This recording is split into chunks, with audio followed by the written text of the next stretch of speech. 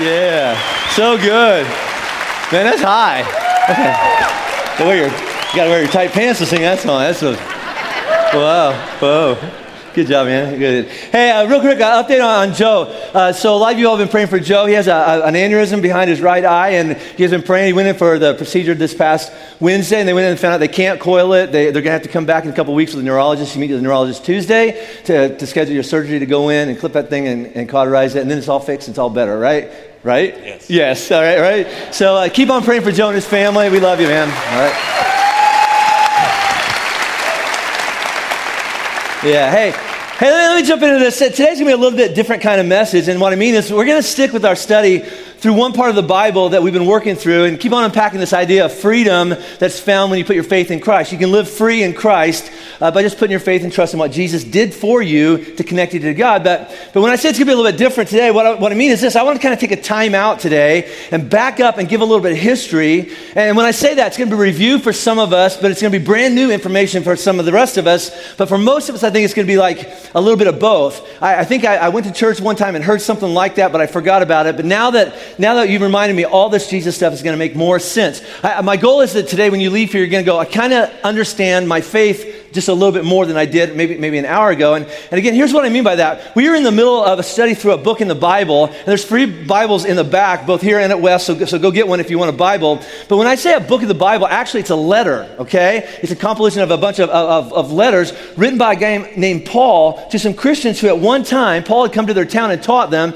He said, this is who Jesus is, and this is what he did on a cross for you, and they believed it. By faith, they put their trust in Jesus as the Son of God who died on a cross for their sins, and they were forgiven and reconnected back to God. The same as us, all right? A lot of us in this room, we believe that, okay? Some of us are trying to figure out if we believe it or not, but it's the exact same thing. Paul taught that you can put your faith in Jesus and he will save you, all right? So in other words, God gives us forgiveness and salvation. It's the same thing, all right? As a gift. And that word gift is the same word as grace, all right? Free gift. When we put our faith in what Jesus did for us, he gives us forgiveness because of what Jesus did for us. He doesn't give us grace and forgiveness because of something that we did for ourselves.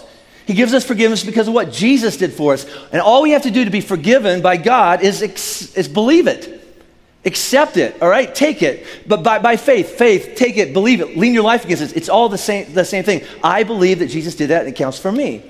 Paul put it in a very concise statement. He wrote another letter to some people that lived in Ephesus saying the same thing. This is a really, really famous verse, all right? So the book of Ephesians is a letter written to some people who live in Ephesus. This is how Paul writes it to them. He says, this is really famous. It goes, for by grace you have been saved through faith. And this is not your own doing. You didn't do anything to get saved. It's the gift of God. Not a result of works that, I did something good. No, so that no one may boast. So how can you know? How can I know for sure that I'm saved? How can you know? How can you go to bed tonight going, absolutely, without question, I know I'm forgiven. I'm reconnected back to God. If someone were to ask you, because you tell them you go to church now and that you're connected to God, and they look at you and well, how do you know? How do you know if you really are saved? And the only answer that you can assure yourself the answer to that question is yes, I know I'm saved is this, because I believe. I have faith in Jesus as the Son of God. He died on a cross to pay for my sins. What he did on a cross 2,000 years ago counts for me. And then he rose from the dead as proof that he is who he says he is, and he will keep every promise to do that, forgive me, and everything else he promised to do in my life. I am saved. You are saved because of what Jesus did for me. Not because of something I did right or I stopped doing something bad. See, and the flip side of that answer is this. I am not and I will not be unsaved. I will not be disqualified because of something I've done wrong in the past. God forgot about it, saved me, then goes, oh yeah, I forgot about Thursday in college. Remember that? And then he's going to go, no, I take your salvation back. It's not going to happen. And if you screw up next week or next year, he doesn't kind of go, I'm going to take it back because I didn't know you were going to do that. No, you are saved. So just so everybody's kind of on the same page, all right, and this is all going to go someplace in a few minutes, and working off the same definitions because we come from a lot of different backgrounds, let's look at some big words like this, grace. Grace, so when I say grace, you read it in the Bible, this is what it means. A free gift that is given to someone based on the choice and generosity of who? The giver. There's going to be a lot of feedback. It's audience participation day, all right? So based on the choice and generosity of the giver and not the qualification of the recipient. I'm giving grace not because I'm a good person. I'm giving grace because God is a good God, and he gives it to me. See, if the recipient has to do something good to earn the gift, it's no longer a gift. It's a payment. It's a wage, all right? I did this, God owes me this. Grace is a gift that is given to you based on something about the giver, not the recipient. The other big word we're going to throw around a lot in here goes like this. It's called faith. Again, we all come from different backgrounds, but faith by definition is this: confidence that God is, Jesus is who he says he is, and has kept and will keep every promise that he's made to you. That's important. What's faith? I'm confident that Jesus is who he says he is, and that he'll keep every promise he's ever made to me. And that brings us back to a big question. Well, who's Jesus? There's a lot of thought on that. All over the world, all right? All different kinds of religions have different thoughts on it. Some people say Jesus was a great teacher, which he was, a great philosopher, which he was, a great moral example about this is how to live your life and how to treat one another, all right? You know, I've traveled all over the world. Everybody can hang with Jesus on that level. I go to Afghanistan. People like Jesus. He's in the Quran. He's a good man, all right? You can go all over the world. Jesus is a really good teacher, a great moral example, all right? But there are a list of people that fit those qualifications. Right? List of people. What sets Jesus apart is that he claimed to be not just the Son of God, but to be God. Are you God? I am. I'm God in the flesh. And he not only taught us who God is and what God's really like, he said things like this: see me, then you've seen God. But he claimed that as the Son of God, his death on a cross would serve as the ultimate sacrificial payment for our sins and mistakes for everybody who would believe, trust in him that he is who he says he is, and he could do what he said to do. All right? But then he threw this on top of it. Because anybody can claim that. I claim to be the Son of God. I can claim, put your faith in Pastor Jim and I'll change your life, all right? Anybody can stand on a stage and say, I'm something special, whether it's true or not. But Jesus basically said this: don't believe me just because I said it. Don't believe me just because I claimed it. Here's ultimate proof that you can believe I am who I say I am, and I will do what I claim to be able to do. Kill me, then watch. Crucify me, nail me to a cross, stick me in a hole, all right? And here's what's going to happen. 3 days later, I will rise from the dead, and then you'll know I am. I'm the one. Now, I'm the only one who can save you. So they took him up on the offer. They killed him. They nailed him to a cross. They stuck him in a hole. And 3 days later, he rose from the dead as proof that he, Jesus alone, can save. No other faith system claims that. No other religion offers that. Let God do it for you, because you'll never be able to do it for yourself. Jesus alone says, I will do it for you. Now, that is the cornerstone of Christianity. If you take that away, it all falls apart. If you ever have to move to another city or say, I don't like this church anymore, whatever, and you end up in another church, how do you know they're preaching the truth? Because they will teach this: I am saved and forgiven because of what Jesus did for me and nothing else. And if they add something to it, gather your things, go get your kids, and don't go back to that church.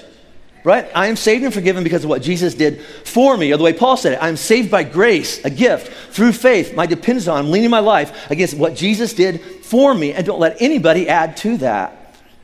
Now after the fact, some things happen. When a person is saved by grace through faith, the result of that salvation is my life starts changing. You live differently because you've been saved. That's the evidence or the fruit of being saved. Jesus lives in me, and so now because he's in me, I live differently. But you aren't saved because you decided to live differently. You aren't saved because I changed some things and fixed some things and cleaned some things up in my life and promised God I would do that less. And as a result, I did something good enough. Because of that, God saved me. No, it doesn't work that way.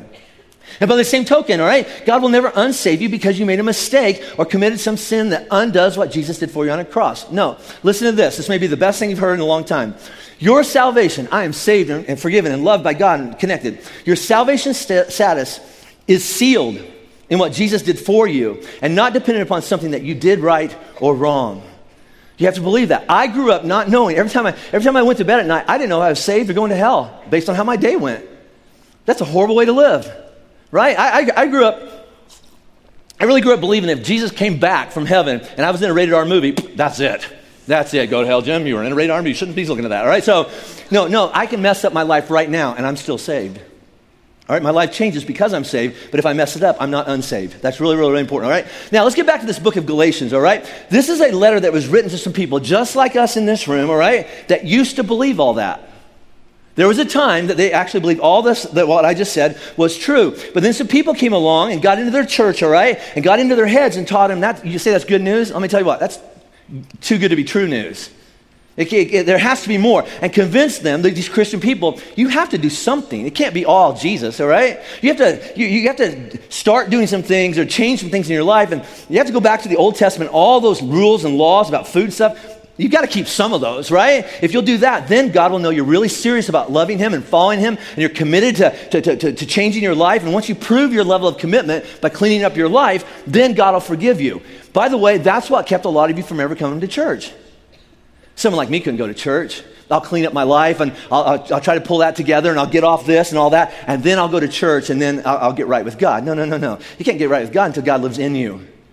Right? That just keeps a lot of people away, all right? But that's what we think. We think that we are saved partly through grace, through faith in Jesus, and partly by successfully cleaning up our life, by working hard, especially by keeping rules and regulations and parts of the Bible and verses in the Bible that were written before Jesus showed up. There's a lot of us that connect. I'm saved if I eat this or don't eat this, drink this or don't drink this, wear that or don't wear that, if I do good things, if I donate backpacks, if I give money to the poor, if I keep a bunch of rules, then God will look at me and go, you're serious. You've done your part, my son Jesus will do his part, and now you'll be saved. Let me just tell you what, I don't care. I hope you brought backpacks. If you didn't, go get another one, all right? But here's the thing. It has nothing to do with your salvation. I hope you give money to the poor, but it has nothing to do with you being saved, getting saved, all right? It's the result of being saved. Because Jesus saved me, I'm going to live my life different. And so Galatians is Paul's letter to some Christians reminding them that it is by faith in what Jesus did alone that saves you, okay? So that's the history lesson, all right? Now, let's get to today. So as I was sitting down to study, my office this past week to prepare for what I want to talk to you about today, all right? I'm studying through the book of Galatians, and I'm reading through Galatians, all those verses again, and there's all these verses. If you read the whole letter sometime, there's all these verses about the laws and the rules and regulations that Moses gave back in the Old Testament, but especially, there are just tons of verses in the book of Galatians about circumcision. I mean, like every fifth verse, there's circumcision again. I was like, give it a rest, Paul. I mean, come on, we got it, move on to something else. And I'm thinking to myself, okay, because I stand up here and I look at your faces, and I'm thinking to myself, what if, and I know this is happening right now, all right? What if a man or woman who's never, ever been to church or never been in a long time, finally, one of you invites your friend to come to church, what's he going to talk about? I don't know, but I'm sure it'll be good. Come on, come with me, all right? And you came in here for the first time, and you heard me stand up in front of everybody and say this, it's okay. All you have to do is put your faith in Jesus, and you don't have to be circumcised anymore to go to heaven. How weird does that sound? Out of context. It's like, what's he talking? I didn't know that was even on the docket. I mean, what do you mean? I mean, just think about it, right? Listen, I'm not a woman, but ladies, I'd imagine that doesn't really seem like helpful information for your life. Well, thanks for that, Pastor Jim. Now I can sleep better tonight knowing I have a shot at heaven, not based on surgery on a body part I don't have. Praise the Lord. All right, see. So, when you talk about circumcision, half the room goes, well, I'm out on that, all right? But men, let's just be honest. It feels weird to sit in church and hear Pastor Jim talk about Jesus and your penis in the same sentence, right? Like, didn't expect that, all right? Let alone be told that your connection with God is or isn't based upon a medical procedure that you may or may not have had when you were born. I know it's weird. It's weird for you to hear. It's weird for me to talk about, all right? I want to talk about Jesus. I could go the rest of my life without talking about the condition of anyone's penis. I don't even like the word penis. It's a gross word. I don't like it. It's a medical word. Don't write me. That's a crude word. No, it's not. It's what it's called. All right. So that's just true. All right.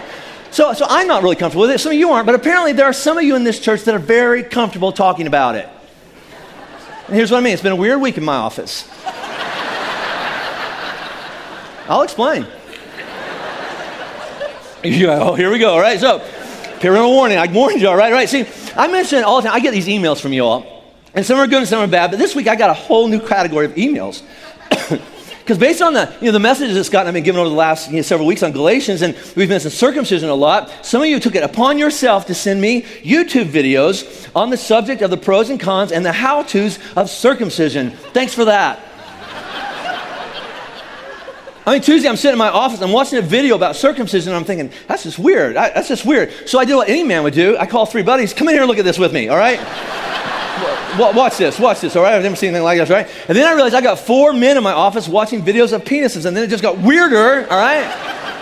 And I kicked everybody out, and I deleted the video. I went home and had a drink and tried not to think about penises the rest of the day, all right? It's like, all right.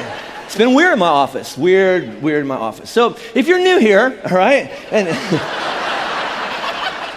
you haven't read much of the Bible, let me give you context for what you might hear in here or read in here, so you don't walk away thinking it's all they talk about. It's like Pastor Jim is obsessed. I'm not, all right? I'm not upset.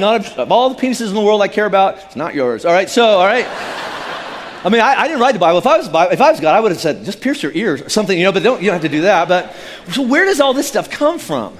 Because, I mean, if you read the New Testament and the Old Testament, it's just like everybody's talking about circumcision. Where does that come from? So here's the second history lesson. We go all the way back to the very first book of the Bible, the book of Genesis. And you're going to know some of this, but you just maybe forgot. The Christian faith traces its roots back to another religion. What religion?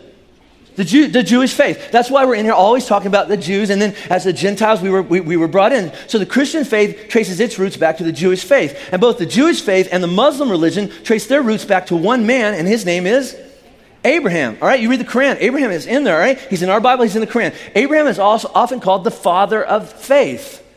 The father of faith. So where does that come from? And here's the answer. From a covenant. A covenant, that's a really, really, really important word. A covenant is a promise.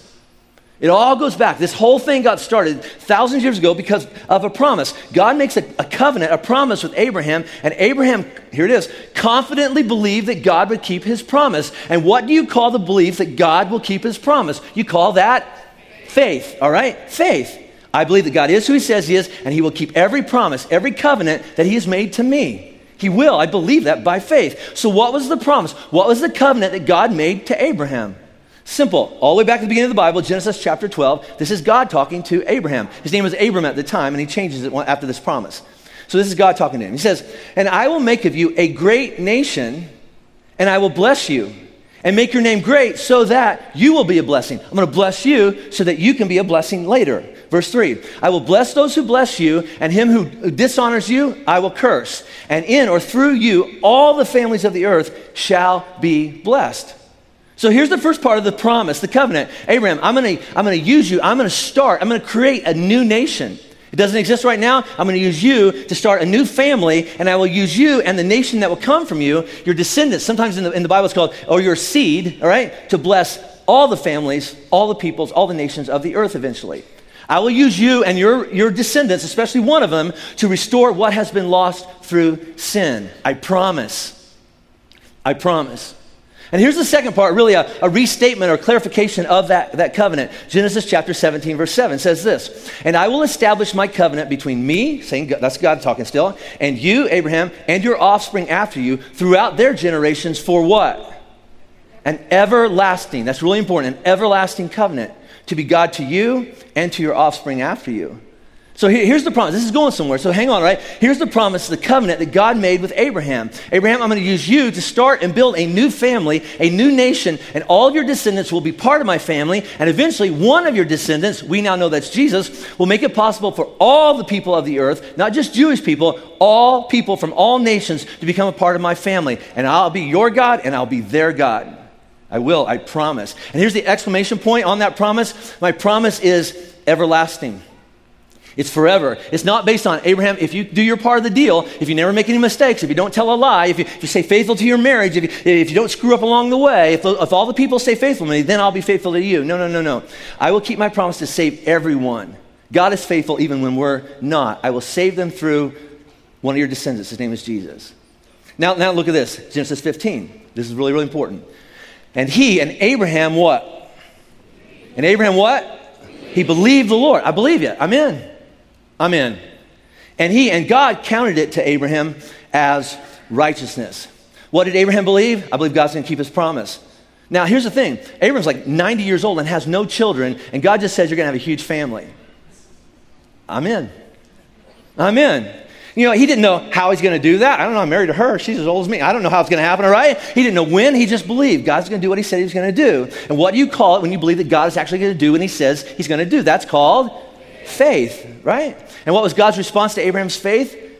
I believe you're going to keep it. God looked at Abraham and says, you're righteous. You're in. You're good. You're saved. You're in right standing with me. We are connected. Why? Because you trust me. Because you believe. Your faith. God gave Abraham righteousness, gave it to him as a free gift because of faith.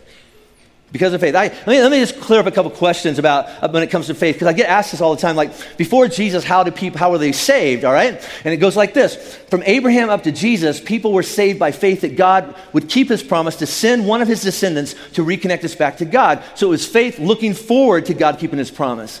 The Old Testament, you could also call it the Old Covenant. It's the same word. All right? It's the old covenant, the old Testament. You will be saved by faith that you believe that God will send someone. You don't know his name. It's Jesus, we find out, who will reconnect you back. You're saved looking forward.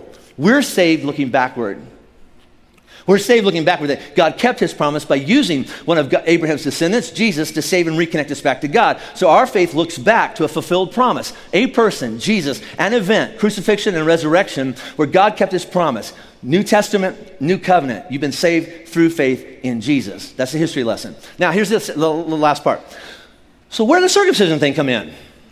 Some of you going, I was really looking forward to that. I don't know. All right, so where did the idea about circumcision come in? Well, first of all, every spiritual covenant, if you read all through the Bible, God will make a promise. There's always a physical sign given as a reminder of the spiritual covenant. All right, so that whenever you looked at that physical sign, it would remind you of the spiritual promise. The second thing about every spiritual covenant involved the shedding of blood, reminding those that are involved in this promise that the wages of sin is what? Death. So the cost of fulfilling God's promise would involve somebody's going to die to reconnect us back to God. There's going to be blood to reconnect us to get rid of sin. So look at this, Genesis chapter 17, verse 10. This is God still talking, long conversation. This is my covenant, which you shall keep between me and you and your offspring after you. Every male among you shall be circumcised. You shall be circumcised in the flesh of your foreskins, and it shall be, here it is, a sign of the covenant between me and you. Any uncircumcised male who's not circumcised in the flesh of his foreskin shall be cut off from his people. He's broken my covenant. So the purpose of circumcision was a sign, a reminder of God. God's going to keep his promise. I just know it. In Romans chapter 4, Paul calls circumcision a seal of the righteousness that Abraham had by faith while he was still uncircumcised. In other words, circumcision was a reminder, I'm saved by faith in what God is going to do through one of his descendants. Abraham was circumcised after he believed and was declared righteous.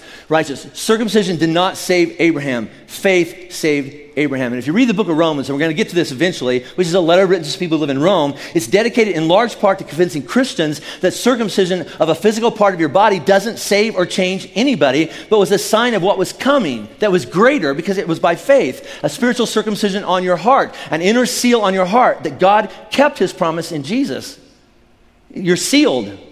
You're saved. See, covenants are forever, and the only thing that breaks a covenant is death. So here's the covenant, a promise. The wage of sin, if you sin, the curse of sin is death. If you sin, someone's going to die. So why did Jesus die on a cross? Because the curse and wage of sin is death. Somebody's going to die. Somebody has to pay. Galatians chapter 3, look at this. Christ redeemed us, bought us, all right, from the curse of the law. The wage of sin is death, by becoming a curse for us. I don't want you to be cursed. I'll be cursed for you. For it is written, cursed is everyone who hangs on a tree, a cross, so that in Christ Jesus, the blessing of Abraham, I will bless you, remember that, might come to the Gentiles, us non-Jewish people, so that we might receive the promised Spirit, Christ in us. How do we get it? Through faith. Through faith. So God made a promise. I'm going to form a nation out of the descendants of Abraham, and one of those descendants will be a Savior who will bless and restore what sin stole from people. I will send a Jewish Messiah who will remove sin and reconnect all people who put their faith in the one that I send. I promise I will send him. And then he did, and his name was Jesus. And we believe that by faith, and the result of faith, we receive the promise. The Spirit lives in us now. Jesus lives in us. Right? Before Jesus, the physical sign that a person had faith that God would keep his promise was circumcision. The physical sign that we now have that God kept his promise by sending Jesus is the Holy Spirit seals our heart. The gift of the Spirit, all right? And the outward demonstration of that is baptism. Baptism doesn't save you. It's a reminder to ourselves that we have already placed our faith in what Jesus did. He lives in us. Problems started right away. You go back to Genesis and they go right up today. The problem started with this. Religious people began to confuse the physical sign as the thing that saved a person.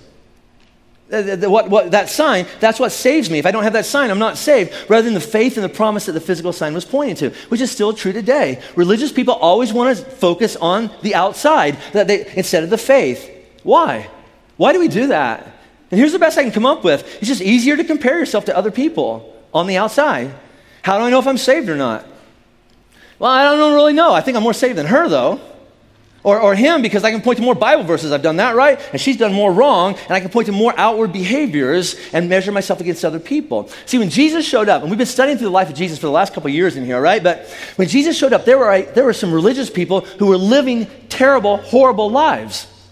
They're exploiting the poor, ripping off widows, things like that. I'll give marriage. Marriage had become something just so whacked out back in Jesus' day. A Jewish man, it was very common for a Jewish man to get married and divorced 14, 15 times.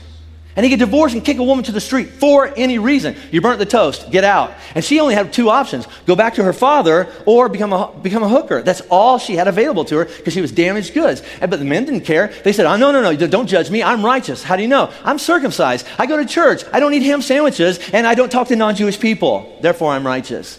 You know people that are kind of like that, don't you? You know Christians that are absolutely horrible people and say, don't judge me. I go to church. I got baptized 3 times. Don't judge me. You know, I'm a good person. Listen, circumcision or doing something right doesn't save anybody. Faith saves you. And the only reason Abraham was circumcised is because he had faith. That's what led him to be circumcised. Because he trusted and obeyed what God told him to do. I believe now I'm going to do something different in my life because I believe. Let me just tell y'all, about a month and a half ago, about 1,500 people walked down this aisle and they got baptized. Let me just clear something up. It didn't save you. Baptism doesn't save you. Faith saves you. And the only reason to be baptized is because I have faith in Jesus. I get asked this all the time. How come Flatirons doesn't baptize babies? Here's the answer. They don't have any faith yet. Right? We dedicate babies. But you know what we're really doing? We're dedicating parents. God gave me this little thing. What am I going to do with it? Point it towards Jesus. Right? Point it towards Jesus. Raise it up to believe and make his or her own decision about Jesus, right? And then they'll walk down here and get in a hot tub and they'll make their outward demonstration of something they already believe inside. See, look at this, all right? And Paul's talking, anytime he's talking about the rules and regulations that a lot of people try to cling to, the word for that is the law. You try to keep all the rules, do this, don't do that, eat that, don't touch that, all right? The law, look at this. Paul says this in Galatians 3. He says, so then the law, rules and regulations, was our guardian until Christ came in order that we might be justified by faith. And I like the way the NIV 84 puts it. He says this, it's the same verse. So the law was put in charge to lead us to Christ, that we might be justified by faith. I mean, when your kids are little, you have some real strict rules. Then you kind of lighten up and go, you either got it or you don't. But you can cross the street now by yourself. When you were little, you couldn't, but now you understand safety. So there was a point in all those rules and regulations. Like all those rules in the Bible about circumcision and food, and don't do this, and you have to do that, were all outward signs, but they were pointing to something else, reminding you to live your life as if you really believe that Jesus would come or has come. That's what the rules and regulations were about. Verse 25. But now that faith has come, now that Jesus showed up, we are no longer under a guardian. For in Christ Jesus, you are all sons, daughters, children of God. How? Through faith. For as many of you as were baptized into Christ, you put on Christ. You've put on Christ. Let me explain this. It's going to clear up some parts of the Bible that are really confusing. You read that and you go, well, what does that mean? Well, they just seem weird and hard to explain. If someone were to ask you, what is that verse in there about? And, you know, I talked about this whole YouTube fiasco that's been happening in my life over the last several weeks, and I'm talking about, you know, alcohol and all these different things, and then somebody puts on there, has he read the scripture in Leviticus about tattoos? Yeah, I have. Thank you, all right? And we'll get to that, all right? But all those rules are for a reason. Think about this. Every commandment, not just the Big Ten, but all the commandments, all the directives from God that you find in the Bible have a purpose. They're pointing towards the character of God. This is what God is like, and this is what he said is true. This is what God is like, and this is what God says is true. Paul says that every rule and regulation you find in the Bible is a statement about Jesus. Somehow it's tied to Jesus. For in the Old Testament, circumcision meant this: I have faith that God will send Jesus. In the New Testament, baptism, I have faith that God sent him. So those are two rules that all point towards Jesus, but it includes all those weird commands you find in the Old Testament. I mean, I have the greatest conversations with you all out in the lobby. Every once in a while, one of you will get real fired up about Jesus, like, I'm really going to do it this time, and you'll come and go, hey, Pastor Jim, listen, I'm going to read through the whole Bible this summer. I'm like, really? Really? And that's a good thing. Read the Bible. I'm not against that, all right? Read the Bible, but listen, I promise, if you're going to try to read the Bible, like, straight through, you're going to read some really, really weird stuff. It's there for a reason, but unless you do some research and some studying, just on a drive-by reading, it's just weird. There's weird, crazy stuff in the Bible if you don't really know what's going on. I'll give you an example. This is weird, right? In Leviticus 19, it says this: Jewish men were commanded to not cut the hair on the sides of their heads. That's weird. There you go. All right. And you know what? If you go to New York and walk down the streets, you'll see Orthodox Jewish people with long strands of hair going down the side of there. What is up with that? It seems weird until you realize that. You got to study to find this out. When that command was given to the Jewish people, all around the Jewish people they just came out of Egypt, so they were surrounded by worshipers of the Egyptian false god Ra, the sun god. And men who worshipped Ra cut the hair on their heads in the shape to look like the sun on the top of their head as an act of worship to a false god.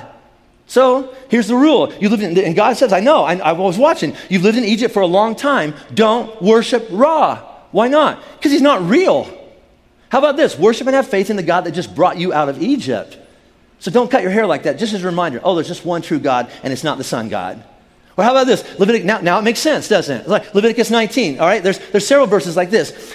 You can't plant two different seeds in the same field or wear clothing woven of two different kinds of material. That's just intrusive. That's my whole closet, right? He says, what? That's a weird rule. Why would God give a rule about shirts, all right? And how does that say anything about God? Well, if you lean into it and study it, which you just don't do on a drive-by, but here's what's going on. The Jewish people were about, right when they got that rule, we're about to cross the Jordan River into a new country they've never been to before, but God knows what's over there. It's filled with all different kinds of people and all different kinds of religions and belief systems. And God's saying, listen, for the last 400 years, you've lived in Egypt. And while you were there, some of you, I know you know who you are, some of you took part of your Jewish faith, mixed it in with a little Egyptian mythology and religion, and your faith has become a little bit of this and a little bit of that. And God says, I'm the only God. The rest of them aren't real. I'm the only God. I alone am the Lord. So as a reminder of that, how about this, all right? Just to remind you, when you make a shirt, make it out of cotton or make it out of wool, but just not both. Don't try to blend them together. As a reminder, don't mix the real God up and combine the real God with bits and pieces of other false religions so that one day you end up with a worthless hybrid faith that can't save anybody. And by the way, I meet people like this all the time.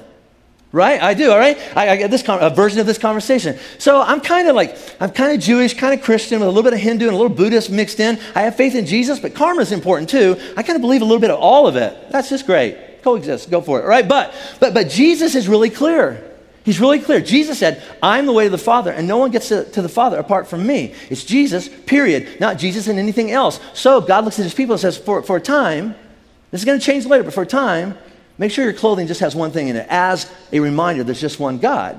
You getting this?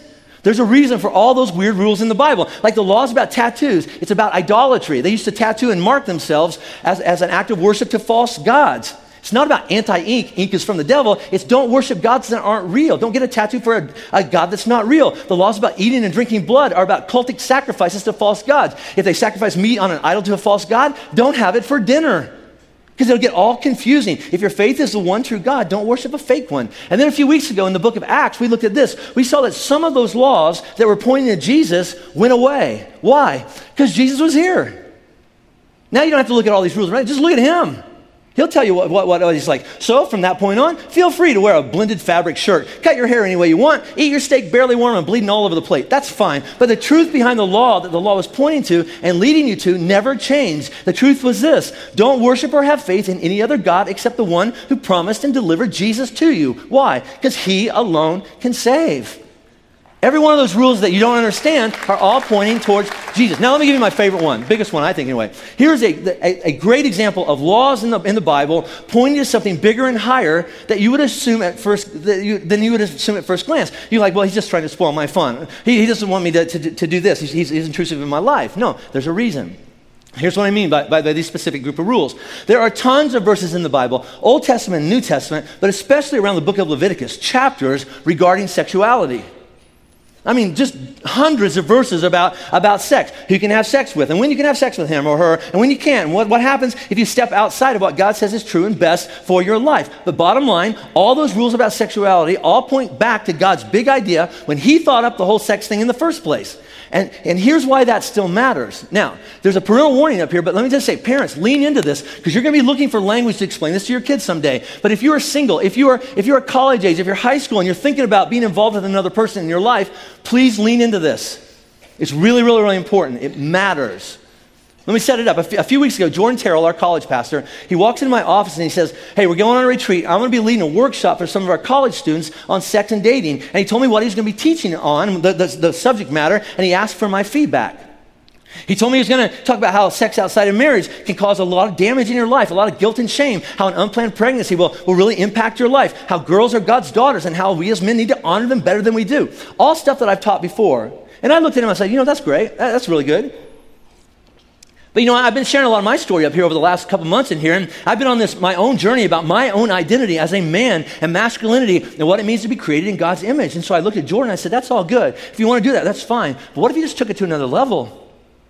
What if you went higher, all right, with God's purpose, deeper in its meaning? And he said, well, what do you mean? I said, how about you cast this vision? How about you cast this vision, all right? Teach and cast the vision that, here it is, ready? Every man in this room, on the planet really, contains within him the masculine spiritual image of God. And as he lives out his manhood, however he does that, he is imaging God, for better or worse. This is what God is like. Go back to the whole circumcision thing. Sexually, if you were a Jewish man, you had cut into your penis the sign of the covenant. As a reminder, my masculinity, which men we all know is connected to our biology, must be aligned with the promise of God and my faith in Christ. My sexual life and how I live that out is connected to my faith, and you can't separate them. You cannot separate them. The same is with every woman in the room. Ladies, you are created in the image of God to display the feminine image of God. It took both of us to display God, correctly. And as you live out your femininity, you are saying, this is what God is like. And then Jesus comes along and he quotes Moses, right? And he says, God created them in his image, both male and female. And then he brought them together, the two together in sexual, emotional, and spiritual intimacy, brought together in a spiritual union. The Hebrew word for that is echad, oneness, masculinity, femininity, spirituality, all the image of God. Sexual intimacy is not just a physical act. It is a spiritual act of worship that has the potential to be the closest expression of the Trinity that you will experience in this life. And if you get it wrong and try to make it or define it as something else, it becomes very, very different. Very different. And I think that if we taught human sexuality to our children in terms like that, it's better than, how about this? Don't have sex in a hotel or the backseat of a car with some dude you just met at a party because you might get pregnant and have to have an abortion or miss college. How about this? Imaging the masculine and feminine nature of God is, better. It's more compelling. I think our kids might have a higher vision for their life. And I've been thinking about this for a long time, and I've kind of developed a theory. Let me ask you a question. All right? And again, if you're not comfortable with this, I'm not going to use any profanity, I promise, all right? But why is our some of you going, where's this going, all right? Think about this, all right? Why is our number one cuss word in the English language, which is the F word, all right? Why is it the word we pick out to be like the ultimate insult? A reference to a holy act of sexual and spiritual intimacy that God designed for a husband and wife to be joined together by the Holy Spirit. Why do we pick that? All of our most profane things have to do with that. Why? Why is the F word such a bad word? And here's my theory, and you don't have to believe this, but I'm right. But it goes like this, all right? All right? So just see if you can hang with this. Satan, if you're not comfortable with that, life, the world, and I'm going to say Satan, all right? Satan can't touch God. He tried, he failed. Right? We know that. We learn that, right? He can't touch the real God. He can't hurt God. Satan can't get to God. So what's he do? He goes after the next best thing, us. Anyone that's created in God's image or created to say, this is what God is like. If Satan can attack that, then he can get people to believe much less than what is actually real and true and possible in their lives that God said is possible for them. In other words, if Satan can take a man or a woman, a husband and wife, created separately, wholly in the image of God, coming together in intimacy and joined by the Holy Spirit, if he can take that and reduce it to 9-inch nails, I want to blank you like an animal, he wins. He wins. Oh, is that all it is? And then people will give up hope and buy into the lie that what God had in mind could ever be possible for someone like them because they made mistakes, and they'll give up and they'll just quit, and the image is ruined.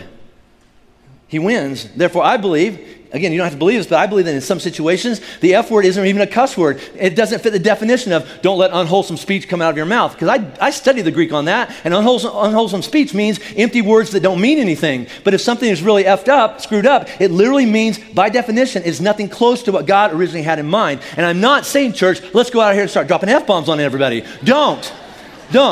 The pastor said I could. No, I didn't. Don't. All right? Don't blame me for that. Don't use that. All right? Don't. All right? But by definition, there are a lot of things in this world which by definition I'm going to change it just so everybody's comfortable, are really screwed up.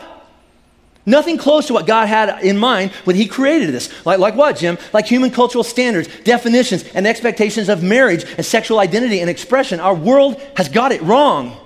It's messed up. The way that we treat one another and exploit and ignore the needs of the poor, it's messed up. The way many churches portray Jesus as a whiny, weak wuss, requesting that whining, can you come back on the sinning? It's messed up and explains why so many strong people in our world, especially strong men and strong women, don't want to follow a wussed up version of Jesus. Why? Because it's not Jesus. I want to follow the real Jesus. How about the way men treat women and women treat men right back? It is messed up. The way we jump into and out of marriage like we're trading cars, it's just messed up. So we're flippant about it. Or how about this? The idea that in order to be loved by God and saved, you have to do or look or depend on something on top of what Jesus did for you. That's nothing close to what God said. What Jesus offers or lines up with it is by grace you have been saved through faith. And anything other than it's Jesus alone is by definition messed up. It's not close to what God had in mind. And that's just my theory on it. It's my theory on why the world and the church and religion and sexuality and marriage and fatherhood and motherhood and masculinity are so messed up. It's just my theory, but I think I'm right. But if we would simply go back to what Jesus said and what Jesus did and stick with that, it's very possible that with his help, it can get unscrewed up. I think that's a great prayer. Dear Lord, please unscrew my life. In Jesus' name, amen, right? That's the best prayer probably you'll come out. See, I told you it's going to be a little bit different today, and there you go. Now, one more thing, and then I'll move off of this, but by the same token, I can never look at another person created in God's image and say, F you. No. Why not? Because what I'm saying that is that whatever God has in mind for you, I don't want that to be true for you. And that's profanity. That's unwholesome speech by definition. What's the opposite of that? I want all that God wants for me, and I want all that God wants for you to happen. That's all I want. Can you imagine if you had enough faith like that? Can you imagine if you had enough faith, so much faith, trusted God so much that you could say, and by the way, Jesus says he picked out the smallest seed he could think of. It just takes that much to change your life. Can you imagine that if you could say, all I want for me is what God wants for me? All I want for my marriage is what God wants for my marriage. All I want for my family, all I want for my future, all I want for my job, my career, my heart, my relationships, for my children, all I want for them is what God says he wants from them. I don't want to do that so that he'll save me. All I want for my life is what God says is because I finally realized I am saved. And now I want what God wants for my life. Would your life be different? Can you imagine if you got up here going, you know what? I don't know how I'm going to run my life. I just know this. Whatever God wants, that's what I want.